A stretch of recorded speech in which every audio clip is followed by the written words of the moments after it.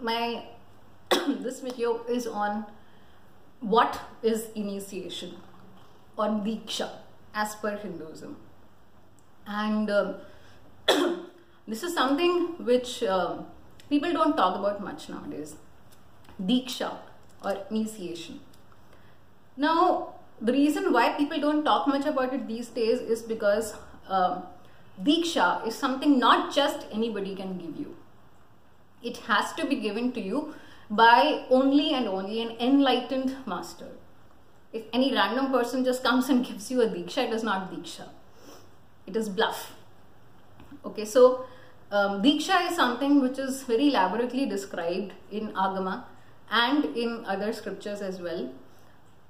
So to put it very simply, Diksha is nothing but the truth, a strong thought current, you can say maybe, of truth, jumping from the enlightened space of an enlightened master to the person who is getting initiated. So, you know, when an enlightened master expresses some truth and, you know, you immediately feel like that aha moment, you know, like it just clicks in your inner space, in your mind. That is what is Diksha. And as per Agama, actually there are several Dikshas. They are all called Shiva Diksha. And Mahadeva says in the Agama that your spiritual journey even begins with Diksha. He's not saying if you want, take Diksha, or if you know you're feeling like it, then take Diksha. No, he's very clearly stating that before Diksha, before getting an initiation from an enlightened master, your real spiritual journey has not even begun. He's very explicitly stated that in the Agama, in the Kamika Agama, Purva Pada. And he's saying that until you get initiated by an enlightened master into what he has expressed as Shiva Diksha, all your spiritual practice, everything will not really give you any fruit. So for you to get the fruit of your spiritual practice, you need to get Diksha first. And he has of course mentioned that you know, everything, any spiritual practice, any tapasya, anything you do in life is eventually leading up to your getting Diksha from an enlightened master, and that is when your real growth begins spiritually. So Diksha is an extremely integrated part of Hinduism because, like I just said, your real growth as a human being begins with Diksha. It is not that something optional, you know, you can keep doing yoga every day, that will somehow make you grow spiritually. No, that is not how it works.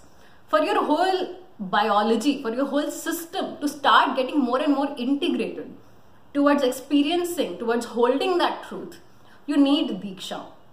Because when then an enlightened master transmits the truth to you, it is not just a verbal instruction. Your whole system suddenly falls in tune with his space. So like, you know, if I give an example of a tuning fork, you know how if a tuning fork is vibrating at a certain frequency and there is another tuning fork which is completely static under scientific measurements, and you bring the static one in close proximity of the vibrating tuning fork, what happens?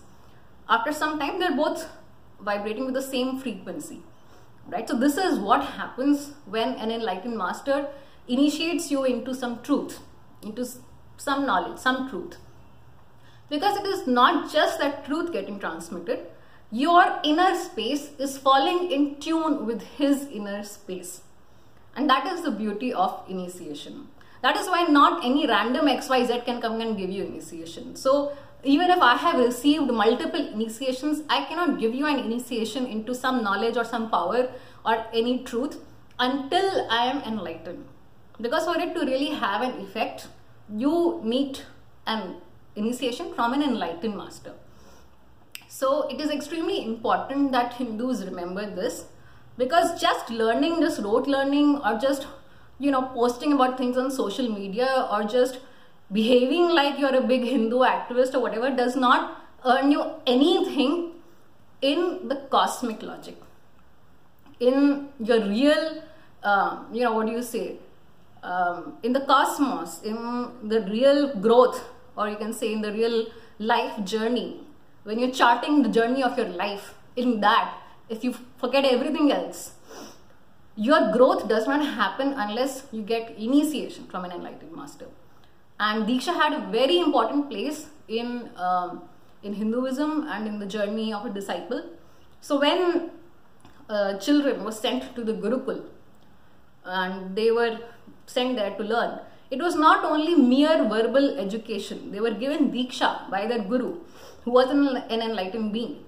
And because they were getting so many initiations, they were just quickly able to imbibe things without without slogging, so to say. So nowadays you see children slogging so much to learn basic whatever is taught in their school. It's like a lot of work for them, and it's fatiguing. But those children, because they were in tune with an enlightened space, they did not find it fatiguing. They were very happily learning things just like a play, right? So it's like they were always in play school. Now, because we have lost that education system and we have lost that respect for Diksha, nobody is even seeking it nowadays. But this video just explains why it is important and what Diksha is. So the first step, of course, is to find an enlightened master who can give you that Diksha. So please keep watching some of my upcoming videos where I'll explain a little bit more on this. Thank you.